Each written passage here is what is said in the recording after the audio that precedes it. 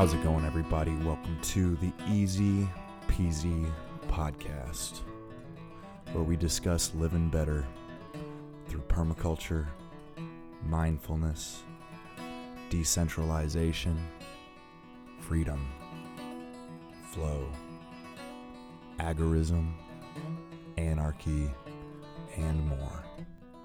We'll discuss how to solve life's complex problems with simple solutions. This is Mike the Polymath coming from the Easy Peasy Workshop in Indianapolis, Indiana, the crossroads of America. Thanks for joining.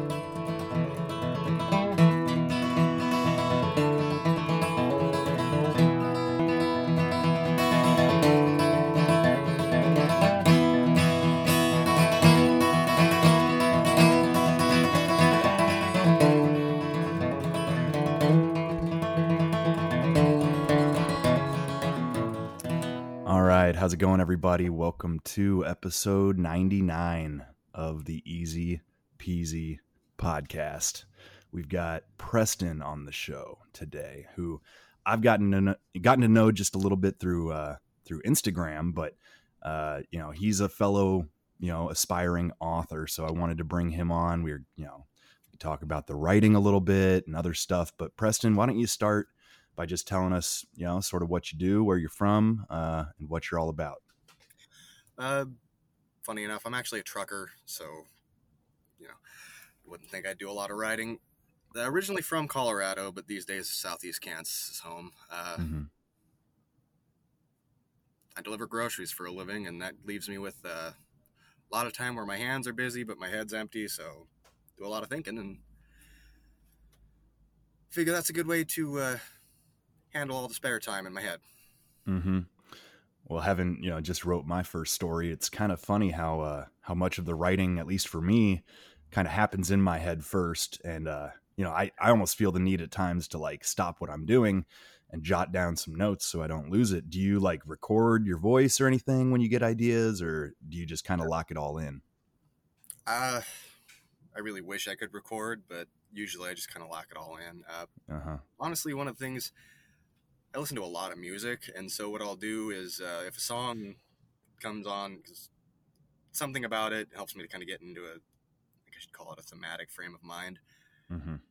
If a song comes on, I'll usually try to figure out what it is and save it and onto a playlist I've got. And it kind of helps me recapture a frame of mind for an idea. And since, like I say, driving a lot too, I don't really have the opportunity to like hit buttons and record things very well. So yeah, I try, but it's kind of hit or miss. Well, I'm glad to hear that you keep both hands on the wheel, right? Yeah. So how long you been trucking for? Since November of 2018. So. Oh man, you started like right before the craziness kind of kicked off then, huh? Pretty much, yeah, about 11 months right before the pandemic hit. Yeah. So has it been pretty weird, like just being in logistics as, is all the stuff about supply chains, like, is that legit? Are we looking towards food shortages and everything? I mean, as far as you can tell. It's weird. There have been shortages and there have been delays, but not the way they've been presented in the news. One of the things here about a year back they were running into was you couldn't get anything from overseas, and everyone was, well, they're just quarantining the cargo ships. But I've got a lot of buddies who do intermodal stuff where they take the ships off the truck, or the containers off the ships, bring them into distribution centers. And they were saying a lot of that is actually the ports were sitting full of empty containers and they couldn't bring the loaded ones off the vessels. And a lot of things like that are being presented in a dishonest way or such. Like food, there's not a shortage of it. It exists. It's sitting in the warehouses, but a lot of places you can't get drivers to go into certain cities anymore. I run in and out of Chicago a lot. I'm actually going to be there tomorrow. Fun trivia. And I mean, like downtown Chicago, full-size semi. Fun times. Yeah, I see those guys and I feel for them. Like that's got to be tricky. Oh yeah, well it pays a lot better. So if you're one of the few guys willing to do that, you can make a good bit of money. I can do $600, $700, $800 a day, which isn't gangbusters for a trucker, but it's good enough for someone who's home every weekend. So why don't people want to go into some of these cities? Just the usual headache of it, or have things gotten worse? Or It kind of depends on the city. Chicago, as an example, the laws are not particularly friendly as far as finding parking, and hmm, very big ass truck. It's kind of hard to just park it anywhere, yeah, and just things like a lot of neighborhoods you have to go into for the industrial stuff are pretty nasty, and the roads are laid out weird, and a lot of robberies and things of that nature. And hmm, last time I was in Chicago, I'm going down the street and I look down this side street because there's a big commotion. A shooting had just occurred. Like hmm, they just got the sheets out over the bodies and the pavement, and a lot of guys don't want to see that, and I don't blame them. But hmm, hmm. yeah, some of these places are just getting crazy. And Do you have to leave your weapons at home? unfortunately, yeah, kind of. The DOT allows you to have a firearm on the truck, but it has to be disassembled a certain amount. I kind of, Really? Well, what the hell's the good of that? yeah. I mean, by the time I'd have the damn thing ready to go, there's no need for it. I'm already either Hmm. dead or the situation's done. And honestly, the truck's insured. Like a lot of bank robberies, Yeah, even escalated to life or death over some bottled water and bleach. right. Just take it. Fuck it. You know? Yeah, Yeah, yeah. you can have a Damn, damn. dude. So trucks do get targeted for robberies, huh? Uh, yeah, it's calmed down a little bit the last year or so, but for a couple of years there, it was getting crazy. Hmm. Like looking for stuff out of the trailer side, or more like trying to get the truck, or what's inside the actual cab, or what? It depends case to case. Guys like me that are going and doing deliveries to like individual stores, a lot of times it's getting stuff broken into and stolen out of the cab itself. But Mm-hmm. a lot of it is stealing loads and just they'll steal whatever they can load into a car out of the trailer and then torch it or something like that, or any number of different things. It's like I say, it's kind of case by case. It varies, but it's pretty typical. I always Game. wondered, like the guys that drive those big beer trucks, right? I almost think they got to keep their eye on the back of that truck whenever they're making a delivery, right? Or somebody's going to pull up and grab 10 cases of beer while they, have their back turned. I Oh bet yeah, you that probably happens a fair bit to them specifically. oh yeah. It's I actually used to haul for Budweiser a little bit when I was over the road as a contractor, and that one was couldn't get me to haul beer. The trouble with that is just too much for me. Sure. Yeah. Well, I always halfway like thought trucking would be a decent way to make money, man. Like Yes. I got an uncle that does it, and if you don't mind, hauling across the highway for hours on end, I mean, have you gotten kind of sick of it yet, or do you enjoy it? Uh, I got sick of just driving nonstop all day every day, and that's why I got this gig where uh, I drive all day one day, and then the next day I'll spend the whole day unloading at a few different stores, and I just kind of Mm, jet around town in the rig. It's kind of like a paid gym membership, keeps me in shape. I don't have to waste all my time driving, but you know, it's varied enough to be interesting and engaging, but not enough to be chaotic. well, I imagine just that like distinction between sort of doing like local routes, or I guess not local routes, but driving to a place, staying there, unloading, driving back, as opposed to like these guys that go, full cross country. In terms of your personal health, like those guys a lot of times do not look healthy. you Oh yeah, know, no, I only did that for a little under a year, and good God, the impact it had on my health was felt like I aged 10 years. I believe it. I believe it. Unless you're really good about packing, high quality food, it's like your options are super limited at those truck stops. And, Oh yeah, you know, it's like I always halfway laugh when you see the little prepackaged salads and stuff at the truck stop, because I'm like, does anybody even buy those? But I suppose I might be surprised. you'd laugh. It's always either the really fit guys that buy those or the great big old 400-pound bastards that get them. Kind of Yeah. fun. Yeah. They're trying to fix what's already broken, right? Well, Yeah, horse already shoot, left the man. barn on that one. So I guess I'm curious to maybe get into sort of what you're writing about. I Sure. vaguely know from seeing your posts on Instagram about it, but why don't you kind of, I guess first of all, hopefully I'm not, you know, breaking your heart by bringing it up, but you said something about you've been going through a little bit of writer's block lately. So maybe tell us kind of like generally what you're writing and sort of what stage you're at with it. Okay. I'm not really sure as far as genre what you'd call it. Best guess would be it's a bit of a revisionist western, a bit of a thriller, an adventure. It's kind of a. I'm going for a very specific niche. I don't really have the words to describe. Is it past or present or future? Uh, when I started it out, it was near future, but now it's Mm-hmm. just present alternate timeline because I take forever on things. Mm-hmm. Uh, it's what it is essentially it's a world that's diverged from our own about a decade back, 2011. Uh, actually started this back in 2007 or 8. Wow, you've been working on it for a while then, huh?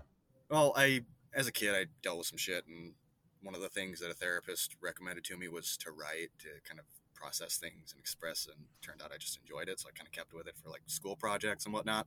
Mm-hmm. But this will kind of date when it started too. World runs into essentially outbreak of the undead. Oh, really? We're talking Yeah. zombies.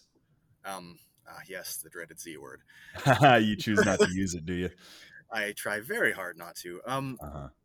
I kind of joke about it a little bit here and there, but what I wanted to do was not your typical thing, because zombie-oriented media I've noticed, tends to fall into one of two categories. Either kind of your fun, action adventure romp sort of thing. You think Mm-hmm. Dawn of the Dead, I guess it's Mm-hmm. a great example. But things that are meant to be fun or exciting to watch that aren't necessarily meant to be thought-provoking, or things that are really heavy and like I say, just really heavy and grim. Either way, they tend to fall more under the kind of, how do I describe it? They tend to focus on the period while there's flesh-hungry walking corpses around, and Mm-hmm. focus on the problems inherent with that. And I wanted to take something and do, rather than the world is ending, it's the world coming back from that. And it's basically, it's society is faced with the choice to either try to rebuild a world that really can't ever exist again, or to move forward and try to learn lessons from the old and build something potentially better, even though it would be harder. Um, That's very it's very similar to sort of themes in my book. okay. I kind of chose to go with like a blackout narrative where the whole world goes dark inexplicably, and Yeah. but instead of the story taking place in that initial chaos, like it's years after the fact, and it's sort of like people are in that process of rebuilding. Still plenty of challenges to be had, but like I refer to the great blackout, and I talk about like the chaotic months, and Yeah. like you said, kind of skipping that total chaotic moment, and flashing kind of back and forward, Yeah. before it and after it. So that's cool, man. It sounds like we got some similar stuff going on, and it makes me think, because like some people might say, oh, like all we need is more prepper fiction about blackouts and zombies, right? Yeah. And Because they are common sort yeah. of plot lines, but it's kind of like they're common for a reason. It's almost it's the same as any other like common theme in storytelling, like the hero's journey, and you need a context for that. Yeah.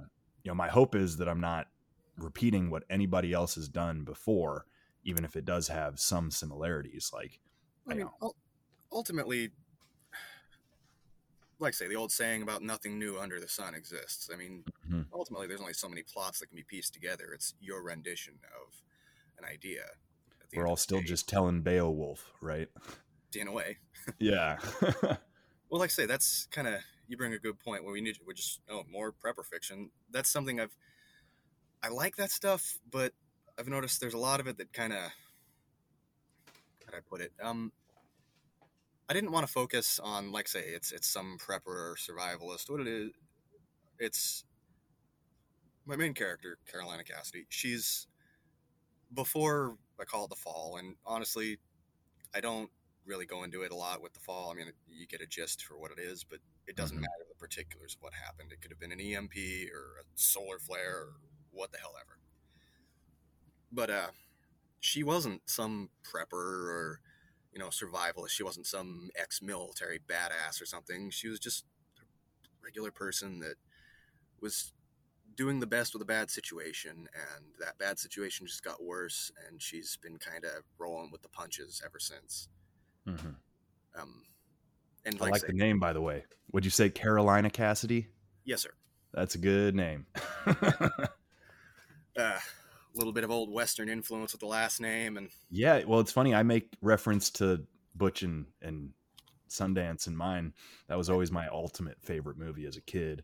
And so there's a character named Harry and another, they're brothers. It's Harry and Butch, you know. yeah, And actually, a lot of the plot takes place in the area of southern Utah that Cassidy actually grew up. hmm, And, it's a place that I lived for a long time. And I've seen, three or four, they call them, Butch Cassidy signatures. They're etched into the stone. And it's kind of like people aren't 100% certain if they're all authentically from Butch Cassidy, but at least maybe one or two of them are.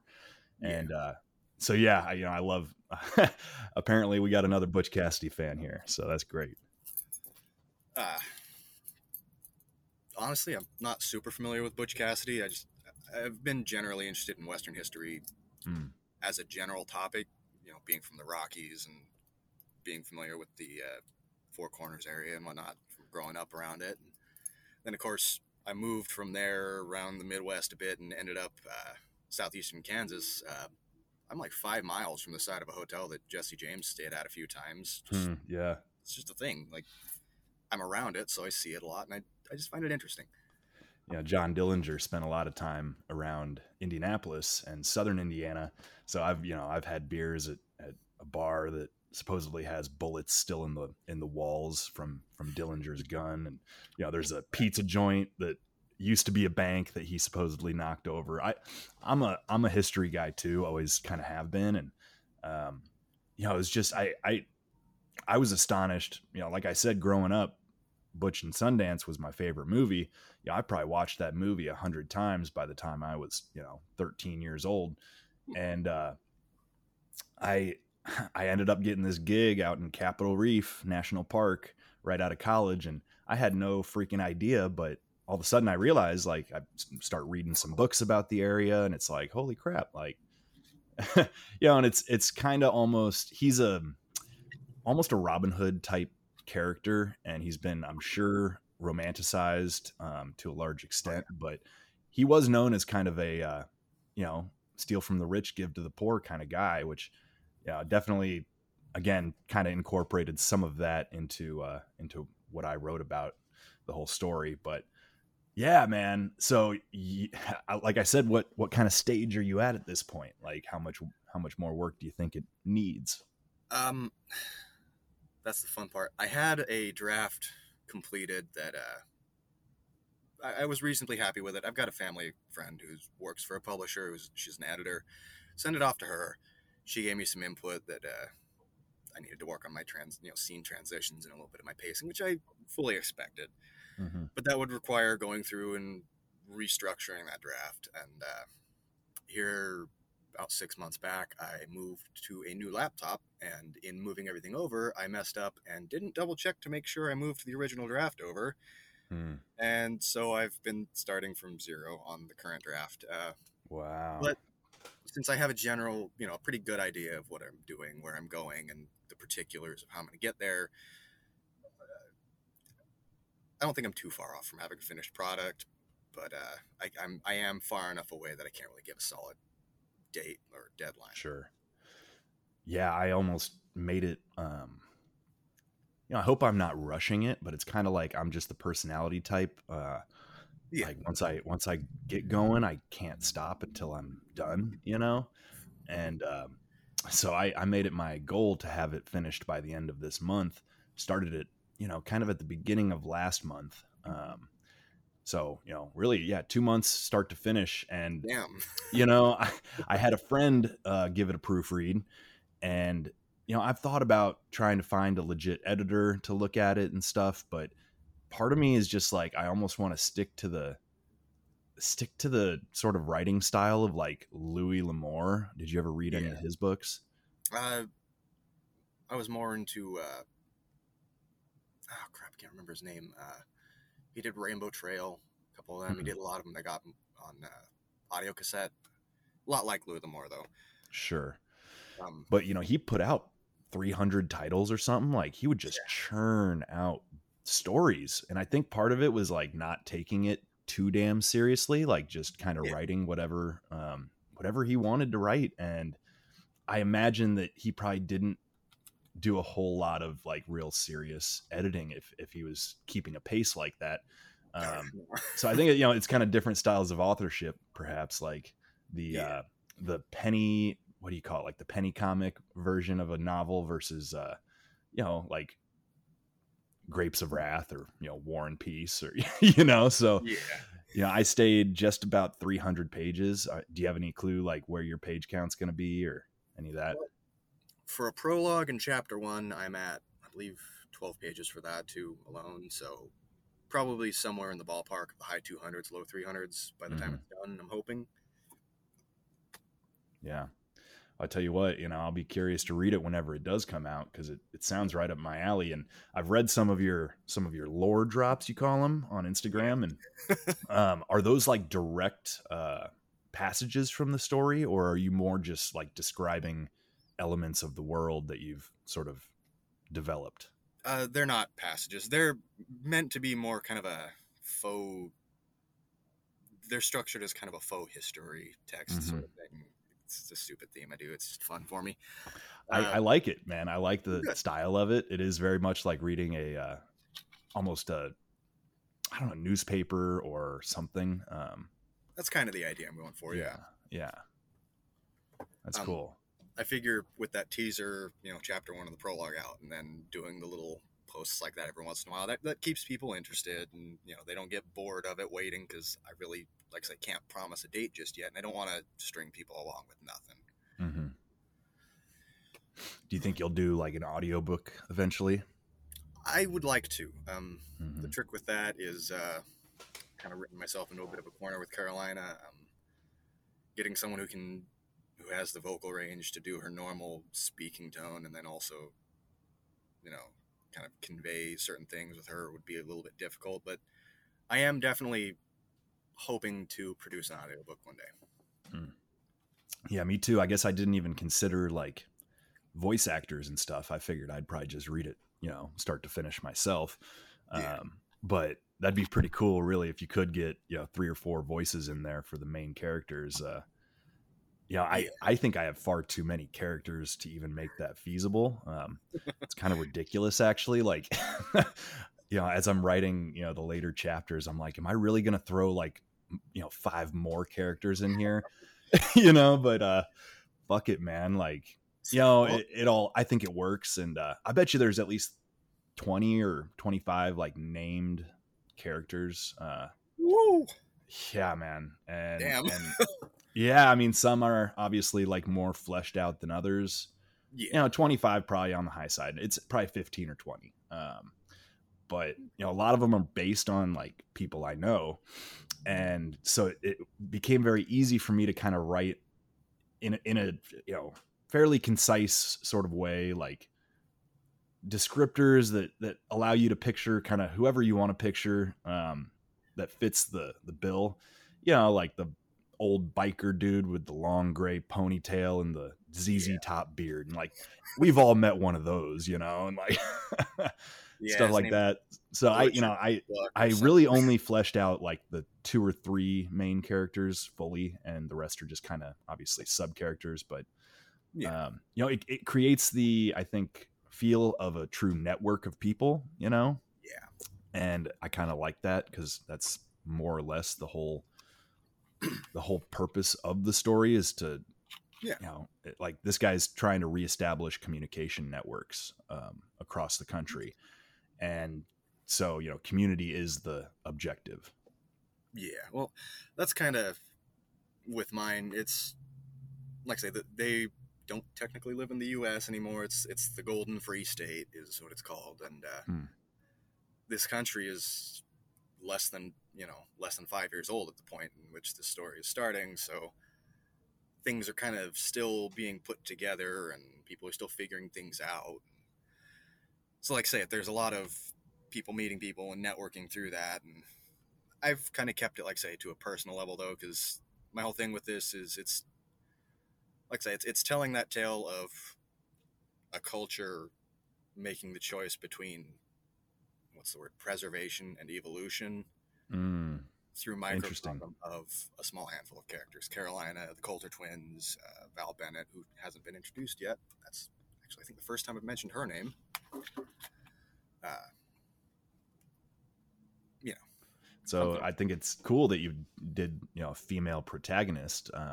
Are you kind of halfway like writing a female version of yourself, or is it based on someone you met, or is it totally, out of left field? Uh, it's kind of an amalgamation. Growing up, most of my family was female. My mom, my grandma, my Mm. aunt. A lot of the guys in my family either died young or were off doing other things, and so a lot of my influences growing up were female. So I have a lot of, I should say, character models to draw from, and some of the aspects of Carolina are, um, some of them are things from my mother or my grandmother. A lot of it's actually from my grandmother. She was a very interesting woman.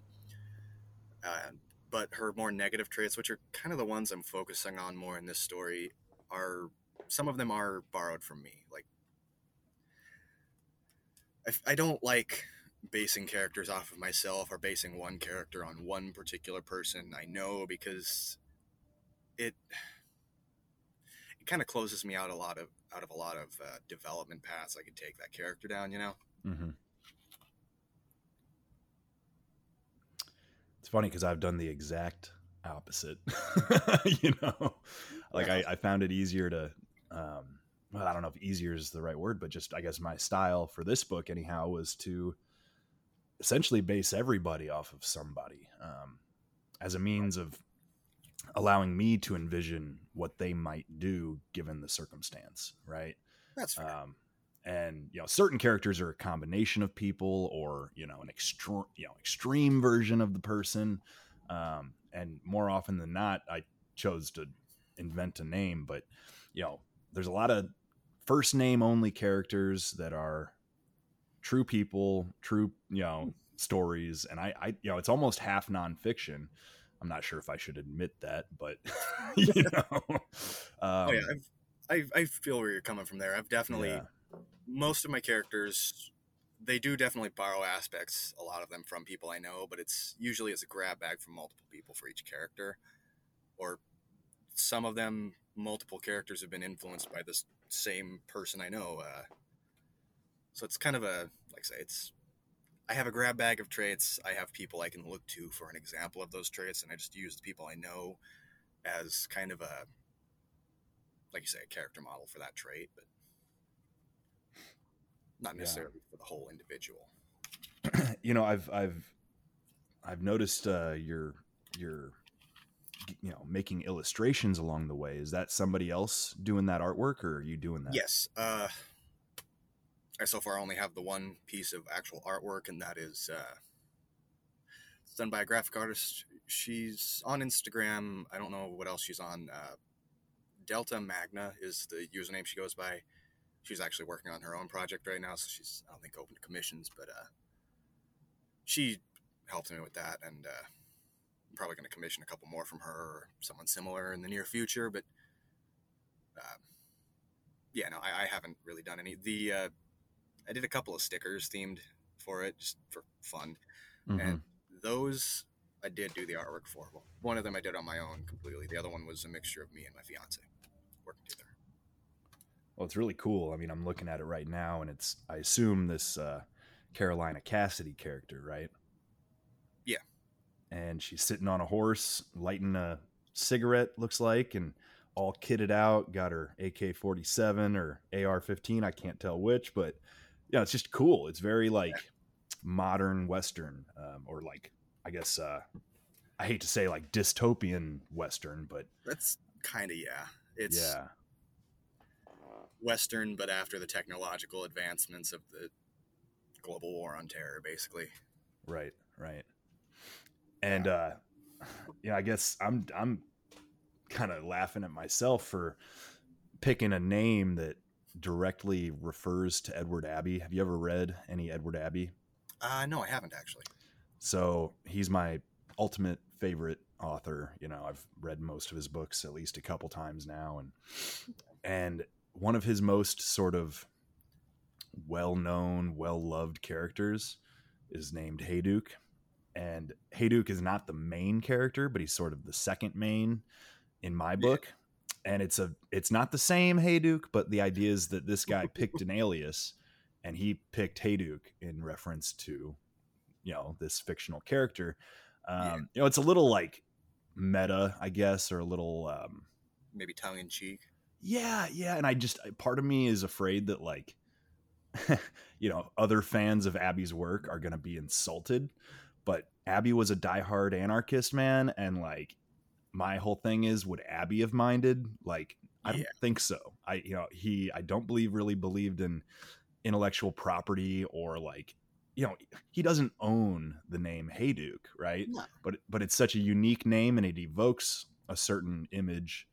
I almost tried to write like the spiritual like third novel in this series, because he has two books that include Hayduke, and Hayduke always just stuck off the page at me as like a really interesting cat. So I kind of almost did like a new version, definitely not the same like speech or like voice, but in some ways the same kind of attitude. Okay. So I'm like taking a little bit of a gamble on that, but I don't really care, man. you know Well, like I say, I've definitely made some choices like that where there'll be aliases some characters use or call signs some characters will use that are, like you say, almost meta callbacks to some of the inspirations for names or character traits. But like you say, it's I suppose you'd say, like I say, it's spiritual continuation of things rather than a direct. mm-hmm. Well, I always wished there had been a third book. It felt like it should have been a trilogy. Yeah. So now it is. And, But yeah, I had a buddy of mine who's a graphic artist. Just yesterday we worked up a cover page, and okay. I'm stoked with how it looks. I wasn't even gonna call it Hayduke 2029. Like, we were messing with different titles and how they kind of looked on the page, and I just loved how it looked, man. I was like, that's a book that I would buy. Yeah. And I'm not writing this shit for anybody really but myself. So Exactly. yeah, yeah.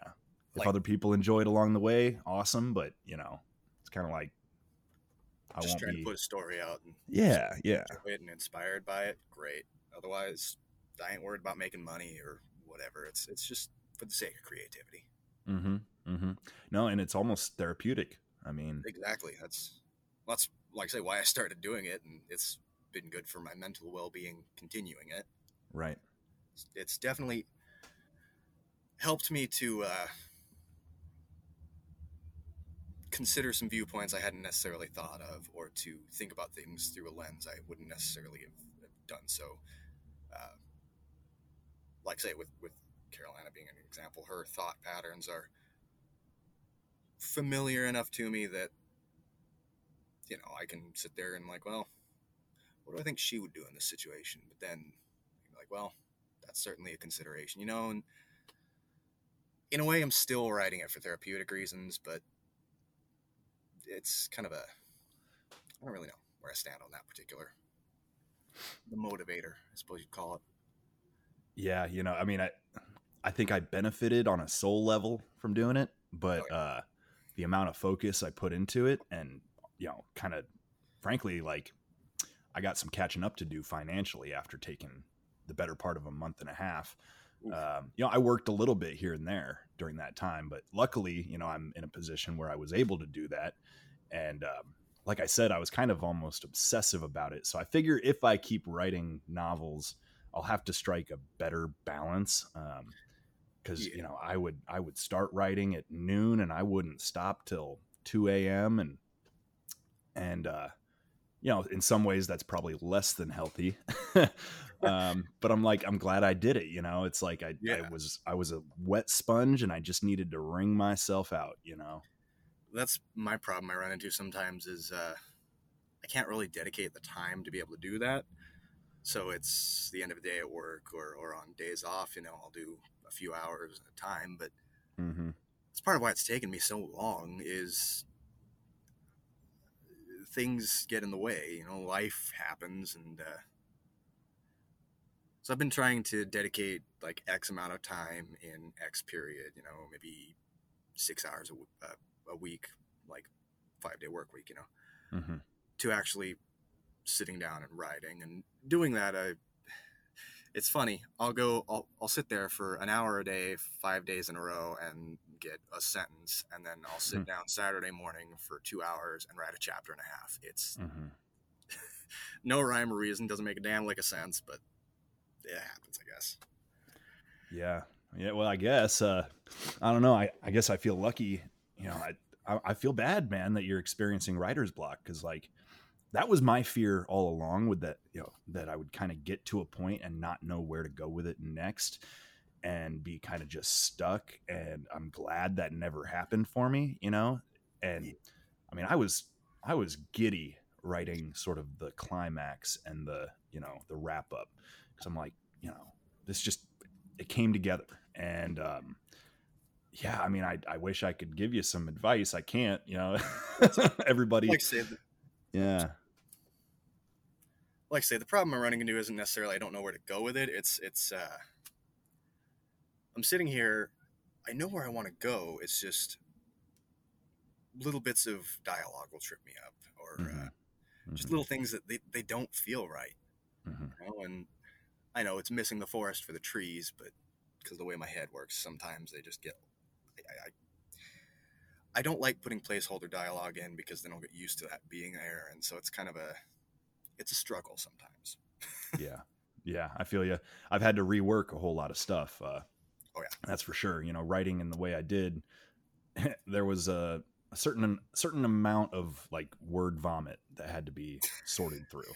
you know, yeah, it's like I know what I was trying to say, but this sounds like shit. Like let's spend. yeah, So for me, it's like I wrote the majority of it in 3 weeks, and then I've spent the last 3-4 weeks just working back through it. Um, and that's the harder part for me, definitely. But yeah. yeah.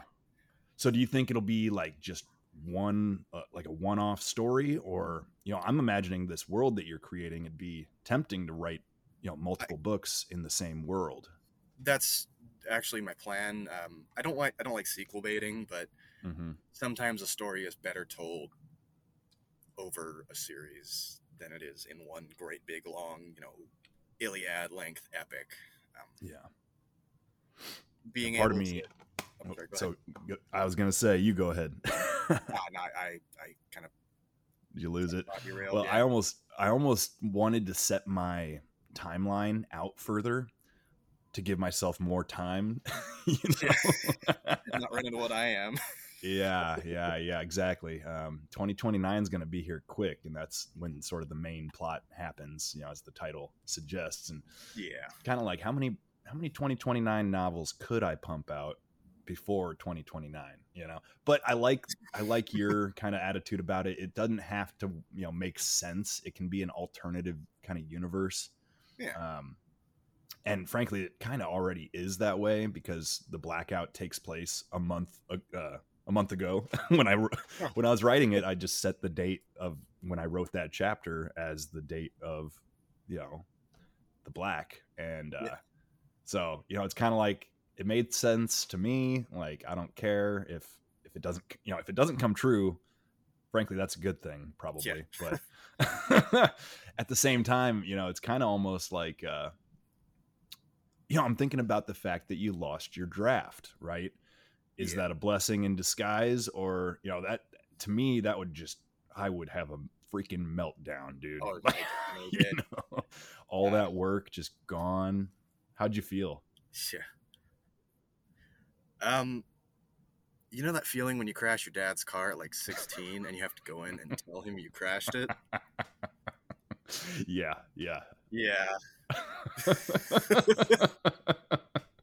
Man, I just can imagine. I like, I've had minor little meltdowns just because I've like, before I started podcasting, I was messing around like during the BLM stuff. I basically started putting out tons and tons of video content, um, Hmm. just kind of trying to provide commentary. Not that it's even necessarily my place to do so, but I kind of got swept into just the craziness of that time, and I felt the need to speak, and some people didn't like some of the shit I had to say, obviously, but Yeah, fuck 'em. fuck them. And it was a way for me to process everything that was going on because it was just Yeah. so crazy.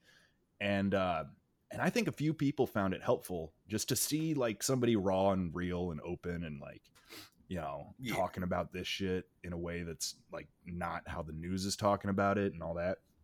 Yeah. But I had a couple little minor meltdowns where I'd be 20 minutes into a rant. They were basically rants.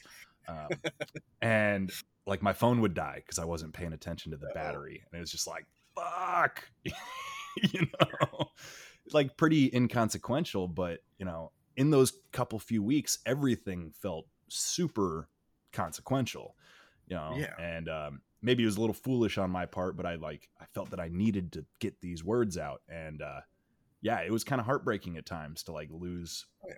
even just 20 minutes of content. So Oh, yeah. I feel Well, for you. like you say, though, with feeling like you need to put it out there to it might help people, that's kind of actually, like, say, kind of the genesis for Carolina as a character. Like, say, at the start of this story, she is a veteran of the Free States War for Independence. She's been a mercenary for most of a decade, like, she's not an amateur. She's been trading lives for silver for a while now, Mm-hmm. and she's grown kind of jaded, kind of. I suppose you'd call it just apathetic to most people. She's in a world she doesn't necessarily want to be in, but she can't really check out because of a couple of reasons. But part of that is one of her friends, Cody Coulter. Cody with a K, just to clarify. uh, yeah, I know about the cardinal sin of having too many characters with the same. I did it anyway because fuck me, right? But Yeah, whatever. There's too many rules, man. Too many yeah, rules. too cool for rules. But something her and Cody are closer than she and Chris are, the other twin.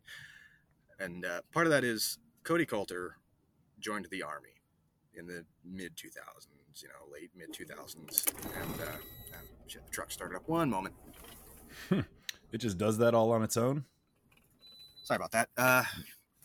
But yeah, So what? The thing fires up if your batteries need charging or what? pretty much, yeah. There's a switch I Okay. can hit. Huh. But what was I saying? Cody joined the army and went to Iraq, and then he came home. Went to Baghdad for the surge, and then he came home, and so he's a mess dealing with everything he saw over there. And well, the fall happens, and he kind of used that as not on purpose, but that was his chance to kind of come to peace with everything he saw and kind of understand himself a lot more and feel like he was better than he could have been and everything. He wasn't a monster, he wasn't a freak. And she is dealing with that kind of in the same way where she lost everything. She lost the world she knew. She hasn't seen her family in years. She doesn't know if they're alive or not, where they are. The whole refugee crisis when the army fell back to the Rockies was a mess. So she doesn't know if her family's even alive, let alone where they are. And then, of course, she gets married and her husband and everything. He dies. And spoilers. Well, before Well, the she book had to anyway. get out on her own somehow, right? Yeah. And they do bond a bit as friends because well, not a bit, more than a bit. They are pretty close friends because he's kind of looking at her and thinking, man, I know how you feel, you know. And part of that is, like I say, I started writing because of some bad experiences as a child. I won't go into too much detail, you know, I don't want to trigger anyone, but That's fine.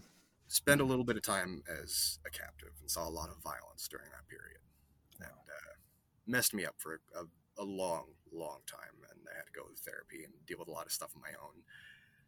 And one of the things that always struck me was because it was sustained exposure to violence and basically constantly being under threat of attack, the state I was in afterwards um, was similar to a lot of combat veterans. Mm. Not the same, but similar. And so therapists would recommend that I go to things that were more oriented towards that. And or there was another element to the trauma where they recommended maybe rape victim groups. I was different, like my events were different enough from the ones that were focused on for each of those respective groups that Mm. I felt like me going there cheapened it, you know, Mm. because you've got guys who, you know, hit by a roadside bomb, or some girl who got chased after dark and beaten up and everything, you know, like things that were so catastrophic that mine felt relatively unimportant, and not like diminishing me, but it felt like I was cheapening their experiences if I was Mm. there. So I didn't really feel like I fit into those groups. So I did feel very alone, even in these groups that are supposed to make me feel not so. And that's kind of part of what I've done with Carolina is she's seen a lot of violence. She had a lot of her own blood against her own will. You know, she's had everything taken from her, but in a way that is both common enough, but yet different enough from the people around her that she does feel very isolated. She cuts herself off a lot, and Mm. you kind of see that with her. Like that, in a way, that's part of me still kind of expressing things or working through things. That is something that is borrowed from myself, but that is the genesis of a lot of our more negative traits. You know, there was a whole point to that rant, and I totally lost it. Well, I think it's whatever. The point is what it is. Yeah. You know, I was sitting here kind of thinking about just how do I say this? Um, it's like a lot of folks don't know how bad people can be, Exactly. and I don't know, man. It's Once you that's do know part of my how, reason for writing is just trying to like suss out the good and the bad of people and try to fucking I don't know figure it out. But it's yeah, that's a task and a half. I Yeah. just remembered where I was going with that. Okay. Like I said, it's not as, you know, something that it's meant to save everyone, but like that's what got me into reading a lot of like the prep fiction and stuff, you know, because that put me in a frame of mind of you know, I need to train, I need to learn everything I can, I need to do everything I can to be prepared, because what if someone tries to do that again? Hmm. And you know, what if someone tries to hurt me or my loved ones again? And I found that to be easier with fiction and, you know, other media sources that did align with my interests, that did kind of I could relate to directly. So I found myself like reading a lot of Remark. Actually, was one of them that, oddly enough, but the Road Back in particular. But so that's part of the thing with her is she's been starting out from a bad place, and it's more her recovering from that and just figuring out what in the hell to do with herself, Hmm. how to move forward from that, because there's this feeling that that sort of trauma instills in you that you get so busy remembering how bad things were or worrying about how bad they could be that you're too busy to worry about what's going on right now. Hmm. So you feel like you're not able to really, you don't belong in the present, but then something bad happens, and suddenly that frame of mind you have you've gotten used to kicks in, and you are just Johnny on the spot. It's perfect. This is familiar. This is something you know. You know how to handle it. And you're good. That's something Wow. that, So it's like, almost, am I understanding you right? Where it's almost like it doesn't feel normal if nothing bad's happening. Is that what I'm hearing? something along those lines. Yeah. And so you feel weird. You feel like you don't belong in normality. And like I said, that's Cody comes back from Baghdad, and he feels that, and then the fall happens, and he realizes, I'm not broken. I'm just experiencing a normal reaction to an extraordinary situation. And then, of course, Mm, he's already gone through that and processed that for himself. And then he sees her doing that, and but she doesn't necessarily have the same kind of circumstances that he did, and so it's kind of her coming to peace with that and learning to kind of use it to grow as a human being. mhm, Because I found that a lot of things, I'll call it what it is, it's PTSD, it's diagnosis. mhm, Um, a lot of things that touch on the symptoms, or some of the more commonly known kind of internal thought mechanisms that are instilled by it. But that one thing is something that you don't hear about hardly ever. And it's mm. one of those things that really does make or break whether people get help. And that's why I started writing. And I think I want to put something out there that has that in it, because if I'd have had something like that I could read as a teenager or as a kid, I'd have greatly appreciated it. It would have made me feel a lot more understood and a lot more not foreign. And Mm. like Yeah. it's not the overarching goal of the story to do that, but I think that's I have a good opportunity to do so while telling a story that might be interesting. Well, I think the power of of literature to sort of connect people with certain things inside themselves that they might think are strange or obscure, and it's like if you read something that jives, yeah, you don't feel alone all of a sudden. Like, Yeah, I think Edward Abbey's my favorite author because I like his snark and his bluntness and his unapologetic nature, and like, so it's the yeah, kind of thing where he's kind of a fucked up guy, or he died, he died of basically liver failure from boozing his whole freaking adult life, and nobody was all that surprised, right? He died about, I don't know, 60 years old or something, pretty young. And I don't know, it's almost a breath of fresh air to read the words of somebody who is just honest, at least, like, yeah, about what their shit is all about and like why they think what they think. And he went back and forth in his writing between fiction, nonfiction. A lot of his, you know I guess you can still call it a novel if it's, well, maybe more of a memoir, but like Desert Solitaire is probably his, hmm, it's either his most famous book or his second most, behind Monkey Wrench Gang. If you've never read the Monkey Wrench Gang, though, like, I have that's the never. first book he wrote with this character Hayduke, and I bet you'd really dig it. I'm thinking Okay. again about what you were saying about there's kind of two different types of zombie flicks, right? Sort of the more heavy one, and the more like fun one. And and I'd like to think I'm kind of writing the fun one, and it sounds like you're writing the heavy one, and it's Kind awesome. of. Like, it's two different styles. Like, I tried to incorporate as much humor as I could and just make it exciting, and an Yeah, exciting story, right? that's kind of what I'm going for. It's a heavy character in Mm, just a, I guess you'd call it a realistic setting. mm-hmm, I suppose you'd call it grimdark light, where it's not a great world, and the people in it aren't necessarily great, but it's not all terrible. There's some good to even the bad sides of it. do you have the end figured? Have you thought that For out fully? for this particular story, Yeah. well, yes, I have figured it out actually, because like I say, it leads kind of into the next book, which again, ironic that I'm doing that when I hate sequel baiting. Mm-hmm. Um, I haven't really gone into much of the plot, of course. Without spoiling too much. She and the Coulter twins, they're business partners. That we'll just call them a Cassidy gang for now. Um, they're hired to do a job, find a girl who's gone missing. Well, they take that job because easy money. It's tracking down some 19-year-old. She couldn't have gone that far, It's Mm-hmm. all that jazz. These guys were borderline special forces a year and a half, 2 years prior. Like, they got this. Mm-hmm.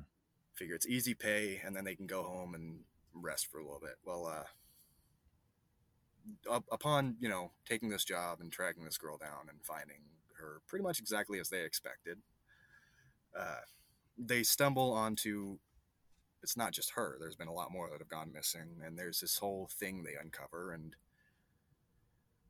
it hits a little close to home for Carolina because of kind of her origin as a character, Mm-hmm. having been someone who was herself sexually assaulted in the past, relatively distant past. A lot of her personal arc in this one is she she's conflicted because she doesn't want to be around that because it's, Mm. I hate to use the word, but triggering for her. But morally, It's she knows personal. It yeah, becomes personal. Yeah. it takes a Huh. lot of convincing to get her to, but she knows she needs to do something about it, her and the rest of the gang. And like I say, without spoiling too much, they do something. A little bit of blood is spilled, and kind of leads into whatever the next gig, because the whole thing with that line of work is it's never over. There's always another job to do. There's always some terrible shit going on somewhere, right? Yeah, someone always needs either protecting or killing, and So does it almost taste like vengeance to her? I mean, kind of. yeah. Vengeance is a theme of mine. It's definitely a theme of mine too.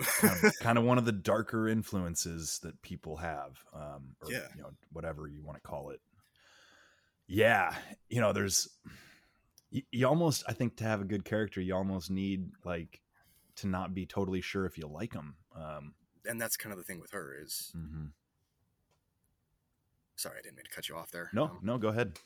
Say that's kind of the thing with her too. Is originally the idea with her was that she was meant to be a character that, from any other perspective, would have been no different really than the people that she hunts and kills. And that's kind of a recurring theme where our antagonist, that she's kind of suspicious of for most of the book, Mr. Donovan. That's kind of a point he makes is, hey, only difference here is who's paying us to do what. Mm. She takes that as an insult, of course, because she's very proud and in a weird sort of way, proud, but dislikes herself and the world she's in. It's hard to describe. Mm-hmm. She's adapted to survive in a world that she has no interest in being in, and in so doing, she doesn't really like herself, but she doesn't really like anyone else either. So it's not a problem for her to do jobs that she does, but she does take a bit of a personal interest in them because the kinds of people she tends to be hired to go after are the kind of people that hurt her in the past. But it's the whole idea with she is, in a way, becoming the very thing that destroyed her. Mm. Mm. And Yeah. not irredeemably so, but she sees it and dislikes it. Mm. Yeah. Oh, that's interesting, man. Yeah, she sounds like a hell of a character. I'm super, super curious. You got to get over this writing block so I can read it. Oh, yeah. That's like all I'll say part about of it. is, like I say, a big part of it is recently I've been, like I say, just dealing with some personal stuff that's been kind of sitting in the forefront of my mind and blocking me from really being able to do a whole hell of a lot else. Mm-hmm. I might actually be able to find a little blurb of a couple sentences here that would give a feel. Well, that'd be cool. Yeah.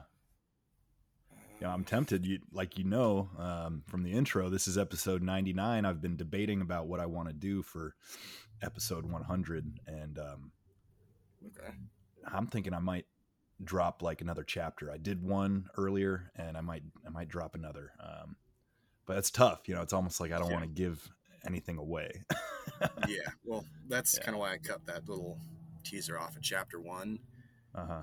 Is that stops it before you really get into the actual plot. Gives you a feel for some of the characters and the idea of the story, the feeling of it. But Mm-hmm. actually, here, I'll just pull up part of that instead of trying to find a little blurb from somewhere else in the story.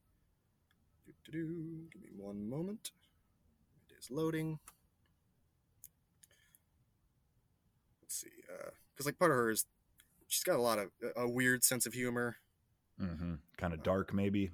Yeah, Mm-hmm. very dark, but in a way that's appropriate for the world she's in. Right. It's almost the only kind of humor somebody with that amount of baggage can have, right? Yeah. Let me find it here.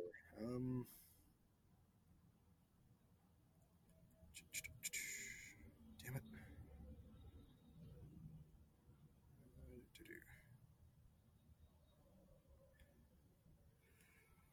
I guess while we're looking, I'll mention I saw that T-Bird you bought, man. That's Oh pretty yeah. rad. Oh yeah. Well, Yeah. She's a it's beaut. it's a bit of a mess. The carburetor it's the original Autolite 2100 that came on it, but it's I rebuilt it because it was flooding out at idle, and that fixed that problem. But now it runs if I give it the lightest bit of throttle, but not idling because I fucked up my settings. So now I have to Mm-hmm. go through and redo all of the tuning on it, and that's just voodoo black magic to me. So Yeah, carburetors are a real son of a bitch, man. I had an old KLR 650, and yeah, my I dad's probably got tore one. that carburetor apart 5-6 times trying to get it to run right. It was running lean, then it was running rich, and it's like son Yeah, of a bitch. but I know I the I can know the struggle. I can work on that. Like I can fix it with a screwdriver. It's not the damned computer in my '01 F-150 that's Mm-hmm. just codes for the littlest thing and doesn't tell me what the hell, and then it just gives me an idiot light. I'm like, screw me, I guess, right? Yeah, yeah. What year is that bad boy? That Thunderbird, Yeah, 67. nice. Is that it looks to me almost dead nuts on, except for not being a convertible, but it looks like the Thelma and Louise T-Bird.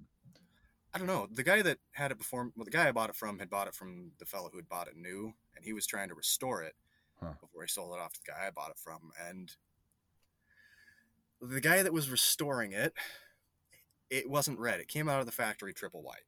Mm-hmm. Um, yeah, he painted the bodywork red aside from the Landau top, but he did it with a brush. So it's all textured. No, no. Here's the thing. It's weird. I've never seen someone put so much work into half-assing something. He thinned the paint so that it leveled out on the Uh, outside, but you lift the hood and you see the damn brush strokes. Like, that's what the hilarious. hell? He took the lights off and painted behind the bezels and everything and did that. But then Wow. the Yeah. inside of the hood and trunk are just god awful. That's funny. He probably just But had a can of leftover, exterior red from painting his barn. yeah, And it's barn red. he's like, I got to be prudent with this stuff. I don't have enough to paint underneath, the hood and all that. And We then got to thin this shit out. Yeah. the money that he put into or the money he saved off of painting it weird, he put into interior and still got cheap ass interior. It's white Mm. leather with red velvet, diamond pleated red velvet, and it is. Hey, she's one of a kind, brother. She's one of a kind.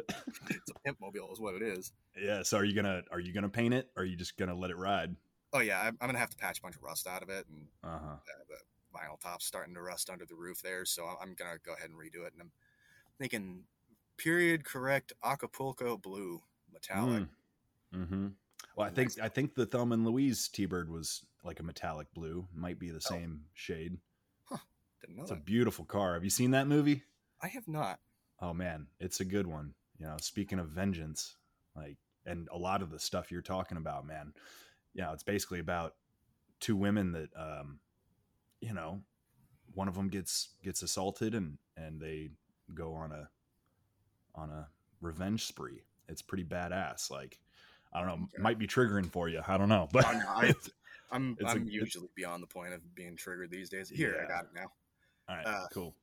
I'll read just a couple of interactions with a bouncer outside of a bar. It'll a little bit, and then I'll skip and then do a little bit more. Uh, the trio made their way across town to another establishment that sat catty corner from a low, squat inn. They went into the inn first, reserving rooms before crossing back over to the bar on foot. They were stopped at the door by a big bear of a bouncer who muscled into their way. "Check your guns here. Keep the key to your lockbox." He paused for effect and glared down at them all.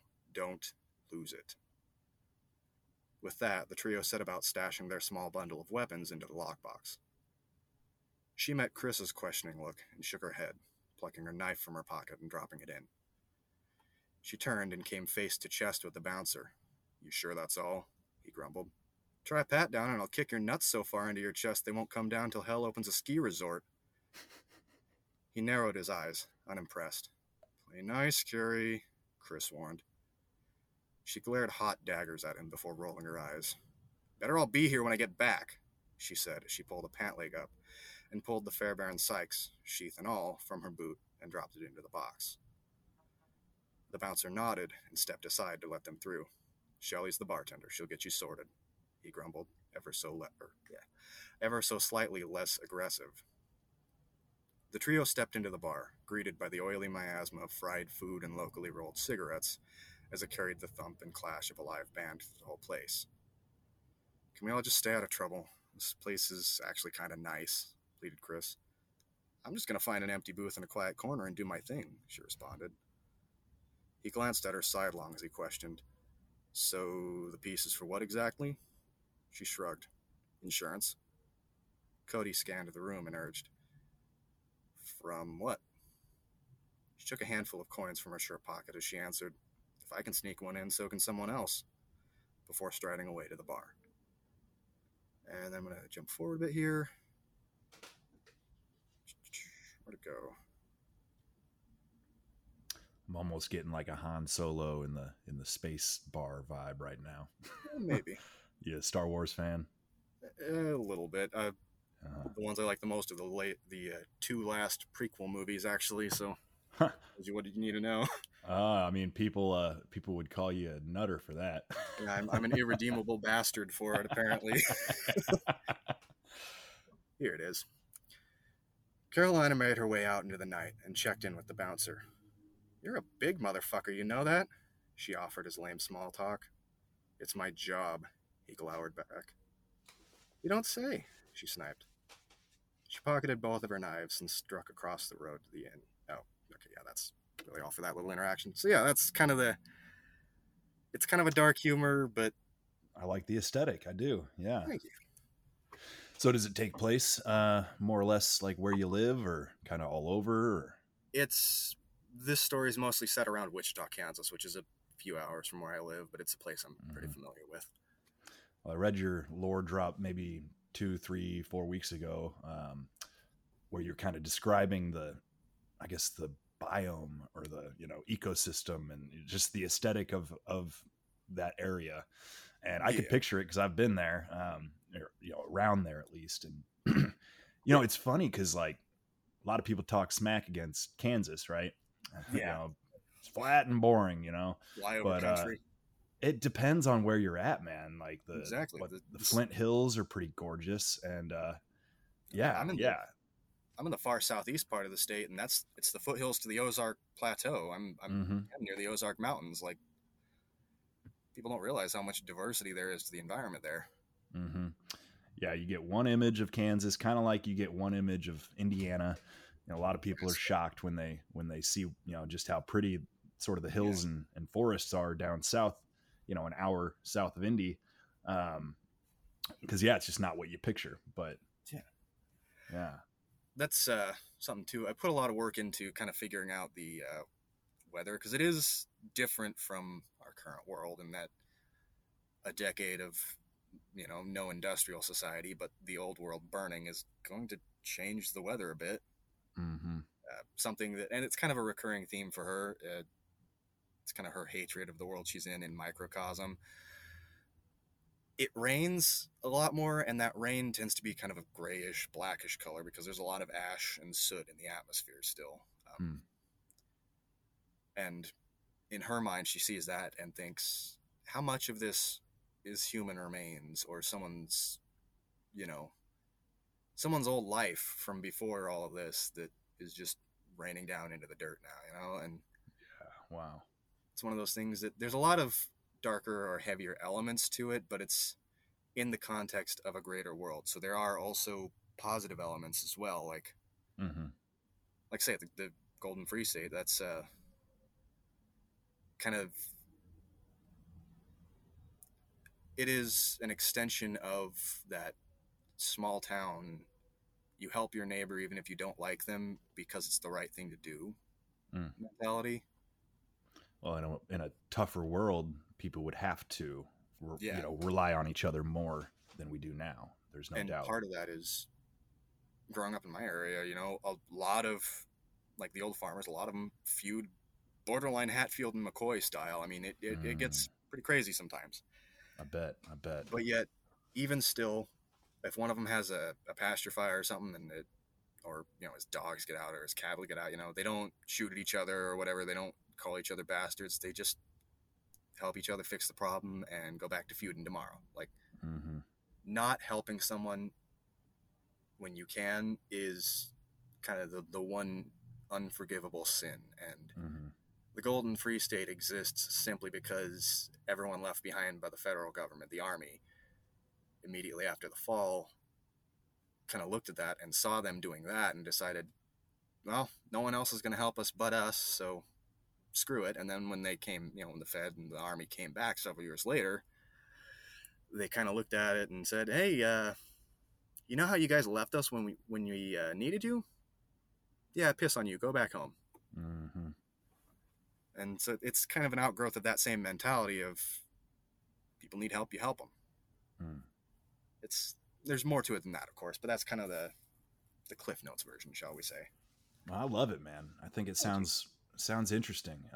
Definitely, like, it's this whole kind of debate of like no original thing under the sun. Well, it sounds pretty damn original to me, even though obviously, You, like we you already say said, there's that, only so many ways to tell a story. you But say that, but anyone who's read any kind of 2000s zombie related stuff will immediately recognize the phrase Rocky Line or Rocky Mountain hmm, Line from World War Z, the book. hmm. And you incorporate that A little bit of a nod, but mostly because, to be fair, it does actually make good sense in the context. a Rocky Mountain Mountain passes. lion. Is that Rocky what you Mountain said? Line. Line. Defensive line set up in the mountain passes the I Rocky. see. I see. Okay, I even kind of yeah, you really got to spell shit out for me sometimes. But I always, well, when I was imagining the world of my book, it became abundantly kind of obvious that the West Coast and the East Coast were still government controlled, Yeah, and once you got between like the Sierra Nevadas and the Appalachias, places were a lot more difficult to you know, for the government to reestablish any kind of authority because, yeah, like you said, people just said no, and and so it is. I tried to really incorporate like a lot of sense of place, right? yeah, And it sounds like you kind of do the same. Like the setting, the environment is super critical um, to the mood and just to the absolutely. everything. It's that's why I feel grateful that I've traveled like I have, and you being a trucker, you've probably seen most of this country by now, and it helps, man, to actually be able to like Oh yeah, envision it and write it. Yeah, I don't think I could ever write like an off-world sci-fi book like that. I actually did that in high school, and I'm Did pretty you? happy with how it turned out. But Huh. it is definitely difficult to get right. Yeah, yeah. But like I said, kind of similar to my characters, it's like I draw on what I know. Yeah, That's just, at least for now, that's kind of my strategy. But well, that's really cool, man. thank you. I guess I'm curious. Like, we haven't even really hit on, like, I obviously you're like a big 2A guy, right? More And or less, yeah. yeah, yeah, That's the light way of putting it. yeah. So I don't know, man. Like, I guess I'll just ask you this: like, are you concerned about weapons bans coming down? And if Um, so, like, what's your Well, I'm not going to ask you what your plan is, but do you I'll send think a report. that's about to happen? Like they keep threatening it. I I don't know. It could swing either way. Because I mean, on the one hand, the people who support it do so rapidly, but then we did see that record growth of the shooting public in the last 2 years.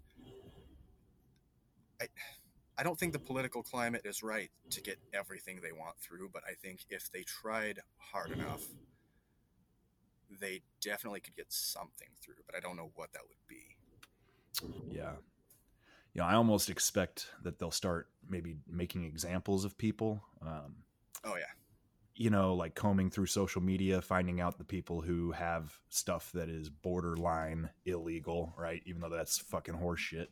Yeah. Um, I think they might start doing more of these door to doors that we're seeing, and I think they're gonna make some arrests. They're gonna, my fear is that it's just like that's a powder keg, man. Oh, Yeah.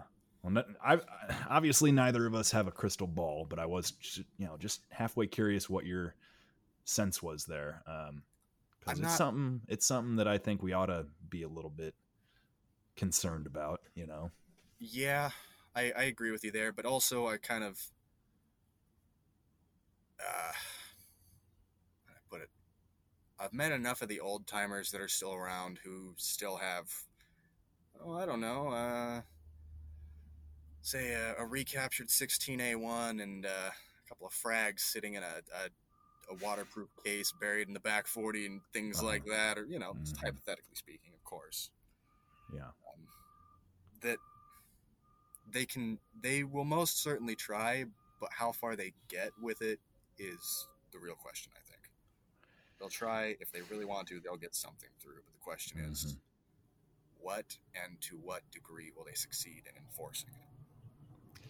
Yeah, and I don't know. I guess my big fear is that they're almost going to try to cause a gunfight with somebody. Oh, yeah. Oh, I don't remember if you, or I don't know if you remember that fellow, I want to say he was in Michigan here a couple of years back. Guy was a vet who, he'd been a contractor who went over to Syria after getting out of the Marine Corps, and his parents, who were living with him, red flagged him, and they had a whole siege with him, and Wow.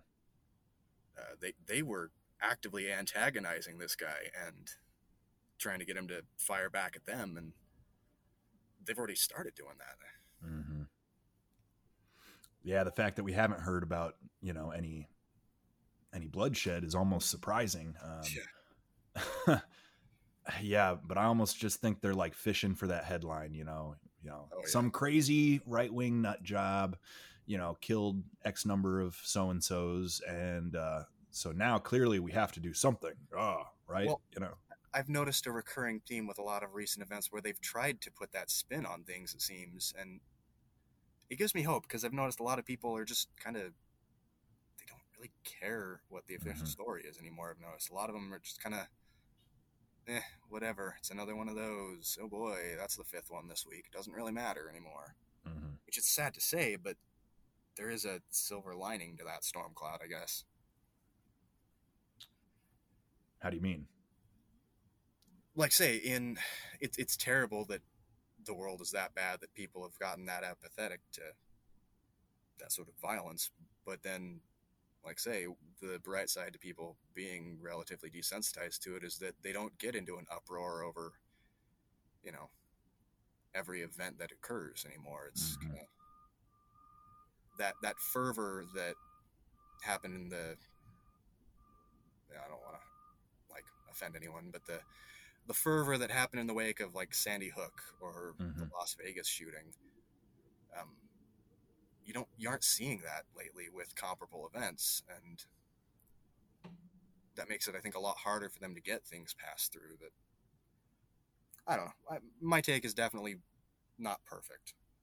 Yeah, well, like I already said, we don't have a crystal ball, but it's worth talking about, man. It's Yeah, like, but I am kind of getting to the point where like you said, yeah, I almost don't care about like current events as much as I had been. I almost wore myself out yeah, trying to keep up with stuff. At the same time, though, it's kind of like if there's another Boston Massacre, I'd kind of like to hear about it, you know? Oh yeah, I want to know what's going on, but at the same Mm-hmm. time, I need to be able to do that in a way where I'm not. What's that old saying about God, I can't remember it. Something to the effect of uh, basically crying over every individual death around the world leaves no tears for the things at home. Mm-hmm. Mm-hmm. And I've heard similar stuff. Yeah. I can't remember the exact phrase, but you know what I'm getting at there. Well, I remember somebody else on the show, one of my other guests. He told it as like it was an author sitting in a bar. I can't remember which author. Could have been Hemingway, maybe, or something. But um, you know, people were talking to him about the most recent, you know, tragedy halfway across the world where X number of people died in a, you know, mudslide or this or that, and they I kind of forget what said something to the effect of like, "Aren't you upset? Like, why don't you seem to care?" And he basically says like, "Well, if I was there, I would care, but I'm not there, and I choose not to." You know, Yeah, something to that effect, that which would definitely actually sounds like be, Hemingway. well, it would be kind of ironic coming from Hemingway because he, you know, famously was a war tourist.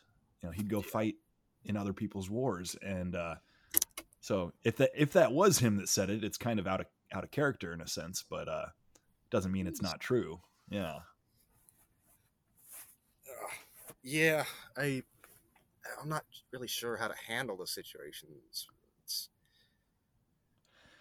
Yeah, I mean, acknowledge I them almost figure we just hunker down and hope nothing happens in our immediate vicinity that we have to respond to. You know, pretty much. yeah, I acknowledge them and then resume whatever I was doing. hmm yeah, and I try not to be too like doom and gloom. You know, Yeah, I'm pretty optimistic generally speaking. Um, you know, it's just a challenge to yeah. not worry a little bit about that. And people, I think, you know, I just don't know how anybody thinks they could like get away with it, but they've been getting away with it already with all these little, you know, XYZ is illegal because it's too short or, you know, too long or, you know, too Yeah. cool or whatever, like, you know, and so I don't know. It's like you almost wish people had stood up against it, you know, 30, 20 years ago, whenever this shit really like started. But 90 years ago.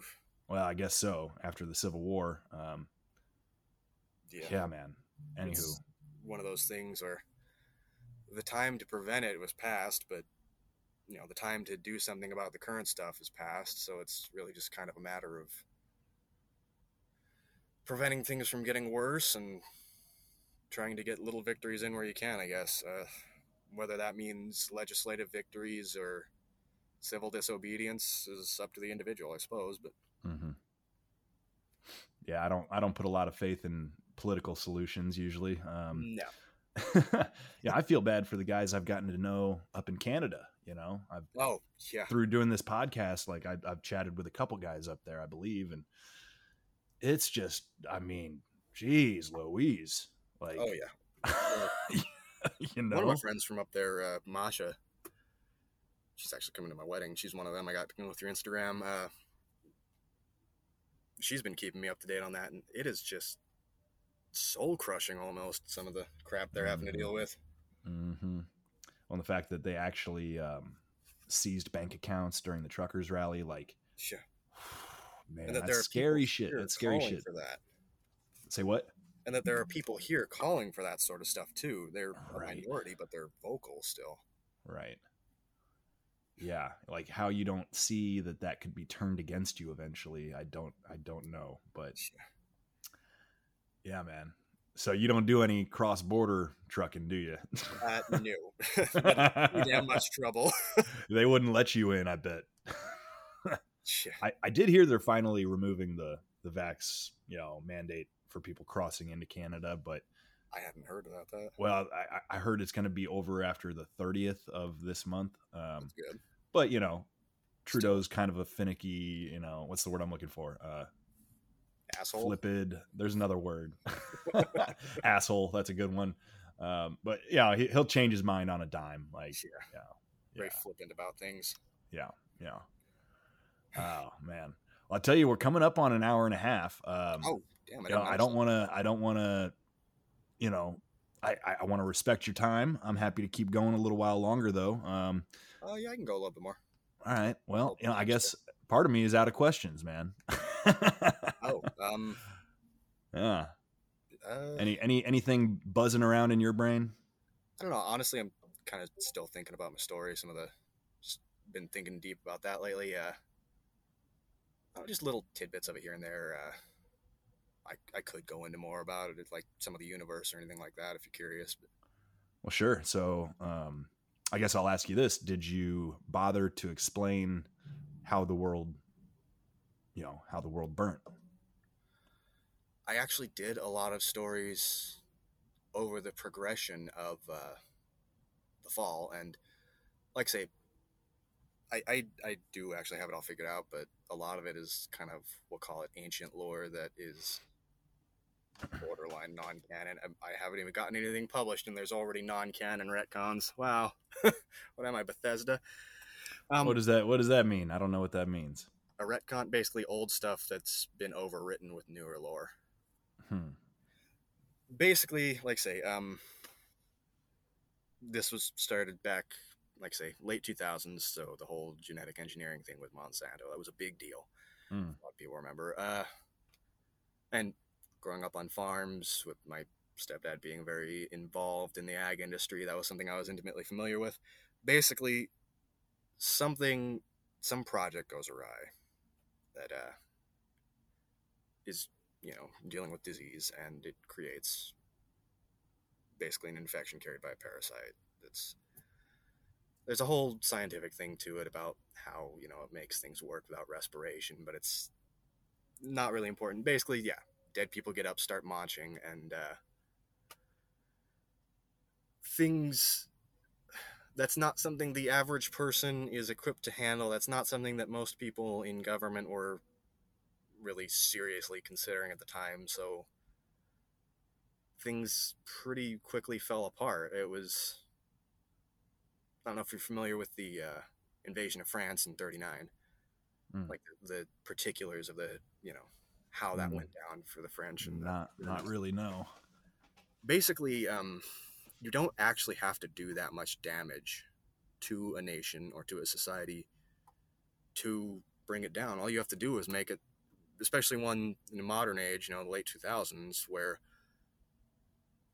uh, it's just gotten to the point where people are dependent on smartphones and everything, and tablets are a thing and everything. And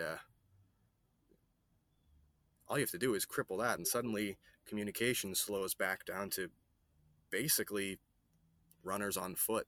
How Hmm. fast can you move a person with this information from point A to point B? And unfortunately, a lot of instances, the people learning this information were not able to survive long enough to get to point B. So logistics and intelligence rapidly fell apart. And then what do you do when you can't coordinate forces and you don't know what you're coordinating against, really? So the option was basically fighting delaying battles. The feds were, until they could establish a secured zone west of the Rockies, east of the Sierra Nevadas. And with the idea being, screw it, pick a safe place, hunker down, figure out what we're dealing with, equip ourselves to deal with it, and then come back out later on to take back land. Because, like say, giving up everything you have to delay an enemy you can't really effectively combat at the moment just isn't the wise decision. So that goes down, leaving a lot of people isolated without the comforts of the modern world, and a lot of the infrastructure destroyed in those delaying actions. And like I say, the things like the Golden Free State sprung up in that power vacuum that was left. Took about 2 years from when things really started going bad and showing up on the news to the point where, like I say, the the very genesis of the Golden Free State started going on, with the army completely abandoning anything east of the Rockies. So it sounds like it was a scientific mistake, the genesis, in essence. Like it wasn't intentional. More or less, yeah. Yeah. Programs having to do with things like the anthrax scare or the smallpox scare of the 2000s, that had kind of mission crept into more offensive roles is the general idea of what originally caused it. But honestly, I kind of have adopted a policy of the exact particulars of what started it aren't really all that important to the outcome. Hmm. Yeah. Uh, I kind of thought the same as I started. I didn't bother to explain like how it happened, just that it happened. Um, but then I just decided, like, maybe, I don't know, a couple chapters from the end to explain it in full. And without giving too much away, I'll just say it was no accident. It was yeah. a decision made by somebody. So yeah, Intrigued. yeah, which might be about the darkest part of my whole story, is sort of the character that does it, and just like the headspace that he's in. Yeah. Yeah, yeah, crazy Well, shit. that's something too is I've kind of adopted that policy because a lot of my stories are from the perspective of not the heavy hitters that are in charge of everything, but people who have been left to do the fighting and dying. People like Carolina, who she was in college when the world ended, when the fall hit. She had nothing to do with the upper levels of, bio research in the federal government. Her husband actually was more connected to that than her. He was a Coast Guard chopper pilot during the fall. That's one of the things. There's a couple of battles that are referenced. One of them being Battle of Fort Bragg, Hmm. where that was used as kind of an ad hoc refugee center, and a lot of the swarms of undead coming south from the upper part of the eastern seaboard ended up trailing toward that because that's where everyone was going. The idea being it's a localized center with a lot of air travel support and it's easy to secure. Of course, with the refugees outside the base, that draws the dead end, and then base falls, and a storm rolls in, and a few chopper crews decide to turn back and keep going back for survivors, kind of against orders, Mm-hmm. passively so. And her husband was one of those who went back, and he deals with a lot of survivor's guilt, or dealt with a lot of survivor's guilt from not being able to save more people, and also a couple other little events throughout the course of the night. But there's a lot of things like that where people saw the outcome and saw the events. They don't necessarily, they've been too busy dealing with that to care much about the cause. Yeah, yeah. Yeah, no, I can relate to that. It's kind of like there's a moment where the main character is just kind of thinking to himself, and that's basically the first question that comes to mind. Like, who cares? Like, we're here. That's Yeah. all. Um, yeah. So you said you're engaged, huh? Yes, sir. Right on, man. Congrats. So when's the big day? March 25th. All right, that'll be here before you know it. Yeah, 7 months, 6 months now, but Mm-hmm. it keeps coming closer and closer, and yeah, but at the same Now, time, it feels like it'll never get here. yeah, yeah, yeah. No itchy feet. No, you know. I don't have a doubt in my mind about it. I'm just, Yeah. how do I put it? Actually, that's something that plays into the story a bit. I just want to get it done because I don't like the way the world's going, and I want her to have that. If something happens to either of us, I want that to be something that's known.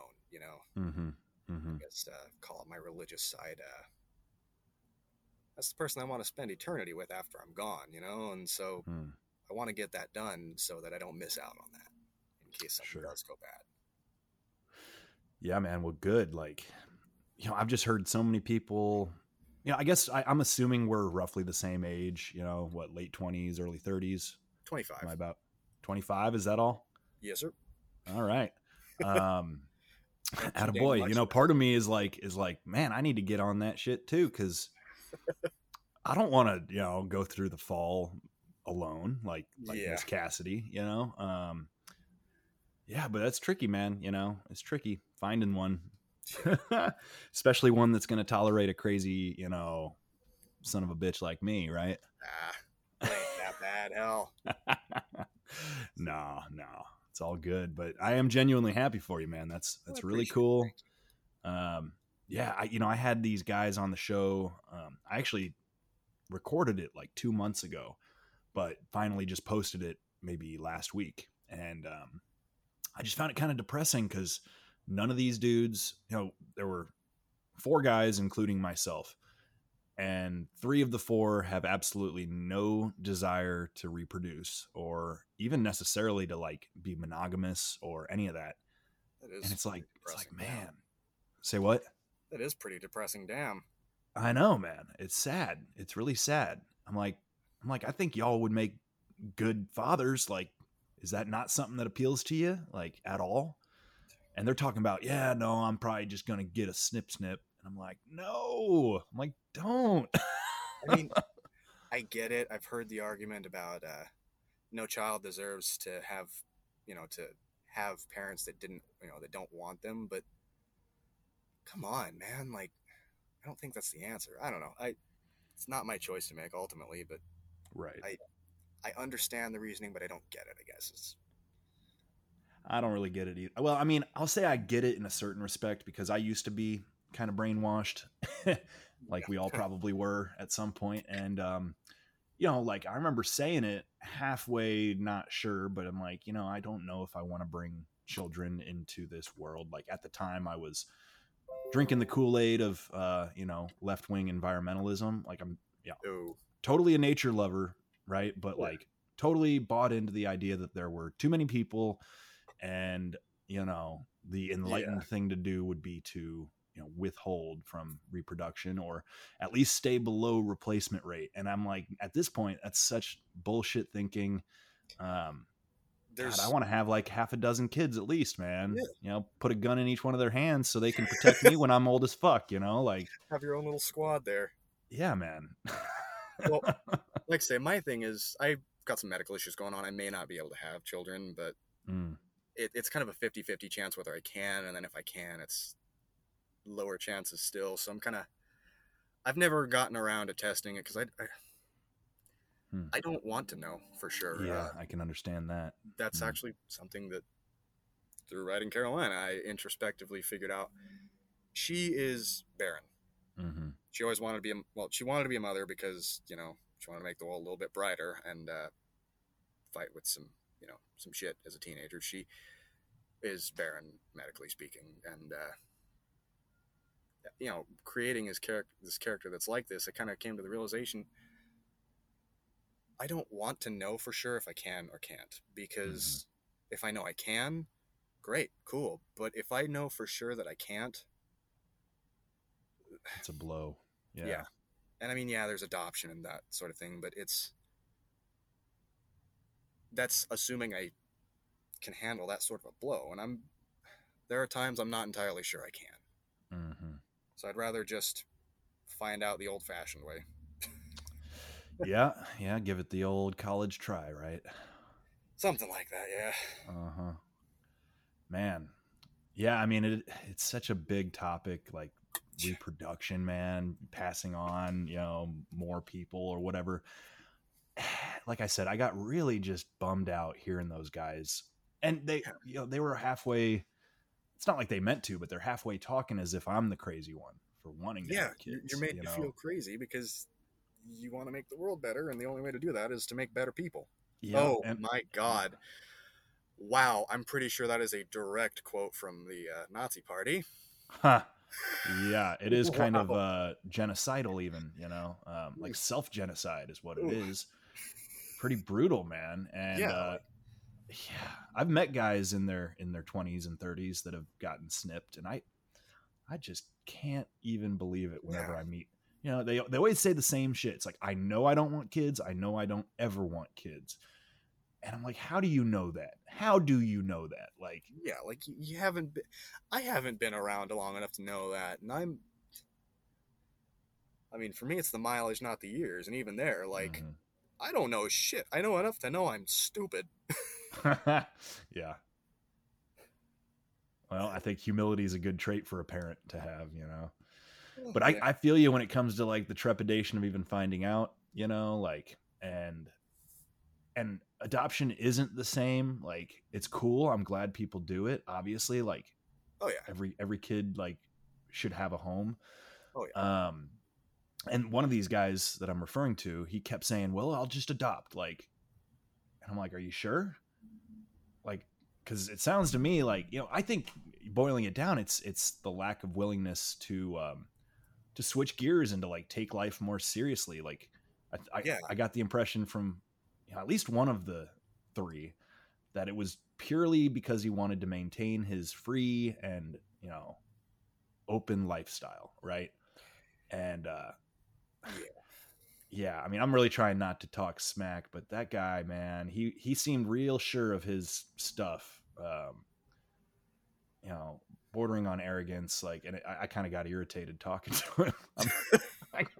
I'm like, dude, you just, yeah, we can have a disagreement, we can talk about our thoughts, but sort of the tone that I was getting back from him was very like condescending, man. I Yeah. should shut the fuck up. I don't know if this guy like is a fan of the show now or not, but I mean, the way I look at it is like, say, it's not my choice to make. It's his life and his choice. So totally. I'm not gonna judge him. It's just not for me. Yeah, like I said, it's just a bummer more than anything. Yeah. I was just trying to appeal to his like biological impulses, right? Like that's our number one imperative from a, you know, gene level, from our DNA, you know, Yeah. says reproduce, and like to deny that, I get it, you know, it's your choice, but I don't know, man. And I, you know, part of me is concerned about mass infertility, you know, Oh yeah. speaking of which, like, especially after COVID and all the fucking vaccines, but like even before, just from xenoestrogen contamination, like everywhere. And, you know, Even all the, something as simple as varicose veins can do it mm, for a guy. Like really. that's actually what I'm dealing with. Is there's some extra blood vessels, and that boosts the heat a few degrees, and Oh, wow. yeah, that's all it takes. People don't Wow. realize Fascinating. how thin of a razor's edge we ride on. Well, yeah, I mean, it's got to be, the perfect conditions to support life, right? Yeah. That's why they call it a goddamn miracle, man. Yeah. You know? And Yeah. even from like a cultural standpoint, you're really going to sit there and tell me that your family that's, 1,000 generations before you have Mm, come and gone and conquered and had tales and tribulations and trials and battles they've won and lost and wounds that have healed, and they've built nations and discovered these great things, and you kind of want to you just want to end it, right. like. Yeah. Like we all come from an unbroken chain of survivors, you know, like fully capable human beings. And like, that's something to be proud of. And Yeah. probably the greatest accomplishment anybody can make is to develop more of, you know, fully capable humans. And Yeah, like I almost think people that are fearful or who think they don't want to have kids, maybe it's like a confidence issue. I think a part of it is, a Yeah. lot of them, so often once you get them to finally admit it, a lot of it is they don't think they would make a good parent as they are, and instead Mm-hmm. of wanting to grow as a person to the point where they would rather remove the risk, and that's a societal risk aversion thing. Like, hell no, I want to pass down my way of life. I want to have children that grow up not the same way I did, but Mm-hmm. you know, Ideally better, you know. yeah, in the same world I've been in since. Like, I don't know, it's Well, and it's like I think it's arrogant to assume that like things are worse now than they've ever been. I think that's bullshit. Like, I don't know, try living in, you know, the Balkans back in what, the like 80s and 90s, or like, yeah, you know, like any number of places and times in our human history where, you know, terrible, you know, natural disasters, human, you know, genocides, like you name it, there have been worse times to be yeah, around, you know, like by yeah. far. Oh yeah, And it's just I do think it's arrogant to be like, oh well, the right thing to do now today is not what's been right for the last 500,000 years. It's like, fuck you, you know. Honestly, like that 19-year-old British guy in the Somme who's sitting there knee deep in the mud didn't think, man, I'm gonna go home and not have kids. Well, some of them did, but I'm not gonna go home and not have kids. He's sitting there, I'm gonna go home, have kids, and raise them to be better than I was. Mm-hmm. I mean, that's kind of a poor example given events that happened 20 years later, but you get the idea. Mm-hmm. Now, you weren't military, were you? Short time in the Air Force, but Okay. not really in any kind of, like, not a combat vet or anything like that. I was a pogue. What's that mean? Pogue. Person other than grunt. Okay. Anyone who's So what, not grunts are the guys on the ground and everybody else is a pogue? Yep, pretty much. Pretty much. Okay. Yeah. Yeah, I halfway figured you might be, but just given how young you are, I would have figured you'd maybe either still be in it or whatever. Joined So up. did it not jive with you? Ran into some medical issues and I ended up see. just medical discharge. Yeah. Spent about a year healing up, got into trucking, and yeah. Been And you're doing this building ever. that T-bird. That's pretty cool. Yeah, and it's funny. My life was a mess until, like, say, I got this current job about 3 years ago. So, like, I get why there are people who are 30, 35 who are still kind of like, oh shit, oh fuck. Like, I've just gotten lucky. I just Yeah. happened to get lucky enough to be in a position to thrive during this fucking pandemic, whatever. So called. Yeah. Yeah, whatever you want to call it. It's bad either way. It's bad time. 0 out of 10. I don't recommend. Mm-hmm. Mm-hmm. But you found your companion. So how'd the two of you meet, if I can ask? She managed a pizza place in Kansas City there, and my first day of orientation with this company, they put me up in a hotel room. Because hour and a half away from home, you know. Mm-hmm.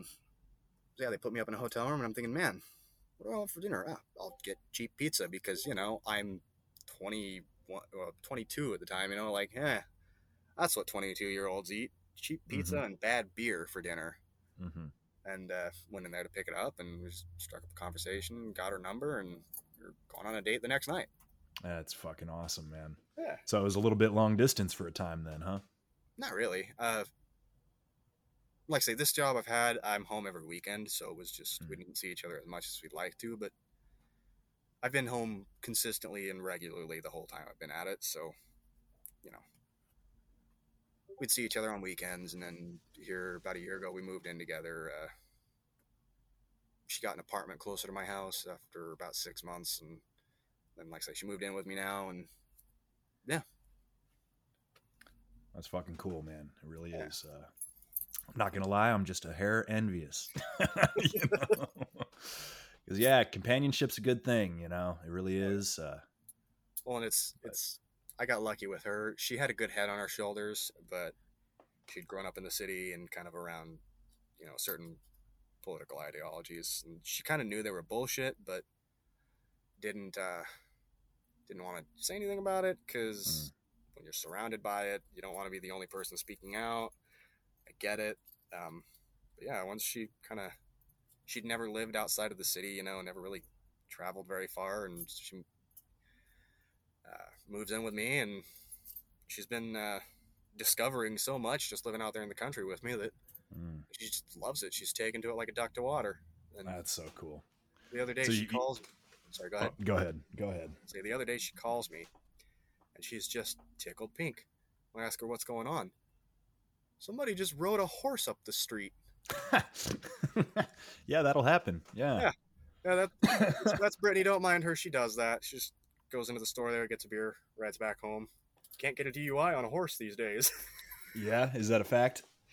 I don't think it is actually, but Well, you could probably get public intox if you're really drunk, but you know. yeah. But I mean, worst case, hell, she's familiar enough with her horse. She's done that before, where you just fall asleep in the saddle, the horse takes you home. Yeah. As long as that horse ain't drunk, that's the only thing that matters. The horse is the one making the calls, so. It's like I'm a bit of a movie buff if you haven't already figured, but it's like I am too. Django Unchained. Have you seen that? I keep wanting to, but I haven't had the time. Again, man, you'd probably dig it being into like the Western Oh aesthetic. But there's a scene where guys like, there's a bunch of KKK motherfuckers and they're wearing their fucking hoods, but they can't see because they're like I can't shitty see a hoods. damn thing out of it. And the like leader, he says like, it doesn't fucking matter if you can see. All that matters is can the horse fucking see, you know? You think Yeah, you can do better masks? You bring the masks next time. that's exactly it, man. It's a funny scene. I've seen the scene, but I haven't seen the whole movie. Okay, yeah. The guy's wife, he's like, fuck all y'all. She worked all day on these damn things, Oh, it's so good. I love fucking Tarantino, man. Like, Oh yeah, and I almost see some overlap between like his style and Edward Abbey's sort of the what's the word? influence Oh, maybe or say again. similarity. Maybe some influence there. Or Well, I don't know. I can't say. Abbey was writing before Tarantino yeah, started making movies, but the word I'm struggling with, it's like humor that is irreverent. That's the word. ah, Irreverent. Kind of just like anything goes, that's some. You probably noticed that a little bit with the interaction with the bouncer there. Honestly, Tarantino's one of those that has influenced me a bit. I mean, aside from the weird thing for feet, Yeah. like Hey, I'm way whatever more. floats your boat, man. Yeah, Like like I ain't gonna judge. All I'm gonna say is now, thanks to that guy, I'm way more intimate with Uma Thurman's feet than I wanted to be ever. And, do you follow Faceless on Instagram? yeah, actually, I do. He calls it like his followers are like the foot gang. Like Shit. they're always talking about feet and shit. It's so fucking weird. It's like it's kind of funny, but like, is it? I think it might be a little serious. I'm not sure though. Yeah, man. There's some interesting cats out there on Instagram. Like, obviously we didn't know each other except somebody. I'm I think it trying to was even remember who I put think it us was in Dennis. contact. I think it was Dennis. Yeah, Hmm. he's really good about like, he's passed a couple people my way. Said, oh, you ought to talk to this guy. Like, and that's what's kept this show going, man. Is one person, telling me about somebody else, telling me about somebody else. When I first started, I was doing a lot more just solo shows, but I find that pretty difficult. Yeah. So it's always cool to meet somebody new, man. That's for Oh yeah. sure. I appreciate. I'm thinking maybe we wrap it up here. Yeah, Sure. Yeah. If you ever want me to come back, I'm happy to do so. yeah, man. Well, especially like if you make more progress and you have a product to push, like hell yeah. Shame no feeling. Hell yeah. Or honestly, reach out to me anytime if you have like a certain topic you want to dive into. Okay. That my door is always open. Hell yeah. Well, thank you for having me on, and hope people enjoy it. Right on, man. Oh, Well, um, appreciate it, and we'll talk again soon. yeah. Mind if I get a plug in? Yeah, go ahead, man. Go ahead. Uh, Page on Instagram is Skinwalker Tactical, all one word, and in Mhm. my bio is a link if you want to read the teaser for Prairie Fire. Like I say, it's chapter 1 of the prologue, but if you liked the little bit I read, or it sounds like something that might interest you, check it out, and feel free to message me with input. Okay, so now I have one more question. Go for it. Do you have a title? Yeah, Prairie Fire is the Prairie correct. Fire. Okay. You just said it. Yeah. Yeah. That's cool. That's cool. Okay, actually one more question. All right. Skinwalker, are you a believer? Yes, sir, I am. You are. Yeah. Into the cryptids, huh? Or Skinwalker in particular. I've seen enough weird shit to know that I thought you meant a completely different thing with that question, but yes to that too. I've seen enough weird shit out there to know that there is way more going on than I'll ever understand, and Hmm. there's enough similar cryptid type stories from human history, from disconnected cultures. There's got to be something. the hubris to believe that we've discovered everything there is to discover is up there a ways. Totally. I was talking about this yesterday or 2 days ago with the guy I had on, Greg, about how I get so angry whenever people insinuate that we are smarter than our ancient ancestors, right? Yeah. It's like, you ungrateful son of a bitch, right? Like you try to be a hunter-gatherer and tell me it doesn't take radical intelligence, you know? Not to mention, these are the guys who invented the modern society we live in, the one that enables you to be able to just live life while having to look everything up on Google. Like, can you really say you're smarter than them? Yeah, man. Yeah. I don't care for know-it-alls. I fear at times that people take me as a know-it-all just because I like to talk. I feel the same way. Yeah, but I try to always like hear what other people have to say and at least if not like fully respect it, like at least hear it and understand it. And even opposing viewpoints can teach us something. Exactly, man. Like I started this show basically for my own sake. I wanted the excuse to talk to cool people about cool stuff, and And now you have my ass on here. Yeah, right. Well, I tell you what, if nothing else about you's cool, that fucking T-Bird is. Like, I want that. Might just become my whole personality. Yeah. Well, man, I wish you luck. With the wedding and the car and the book, man. Like all of it, you got some cool stuff going on. Sorry about that. You're good. But yeah, man, I really do appreciate it. Thanks for coming on. Of course, anytime. Have a good one. All right, you too, man.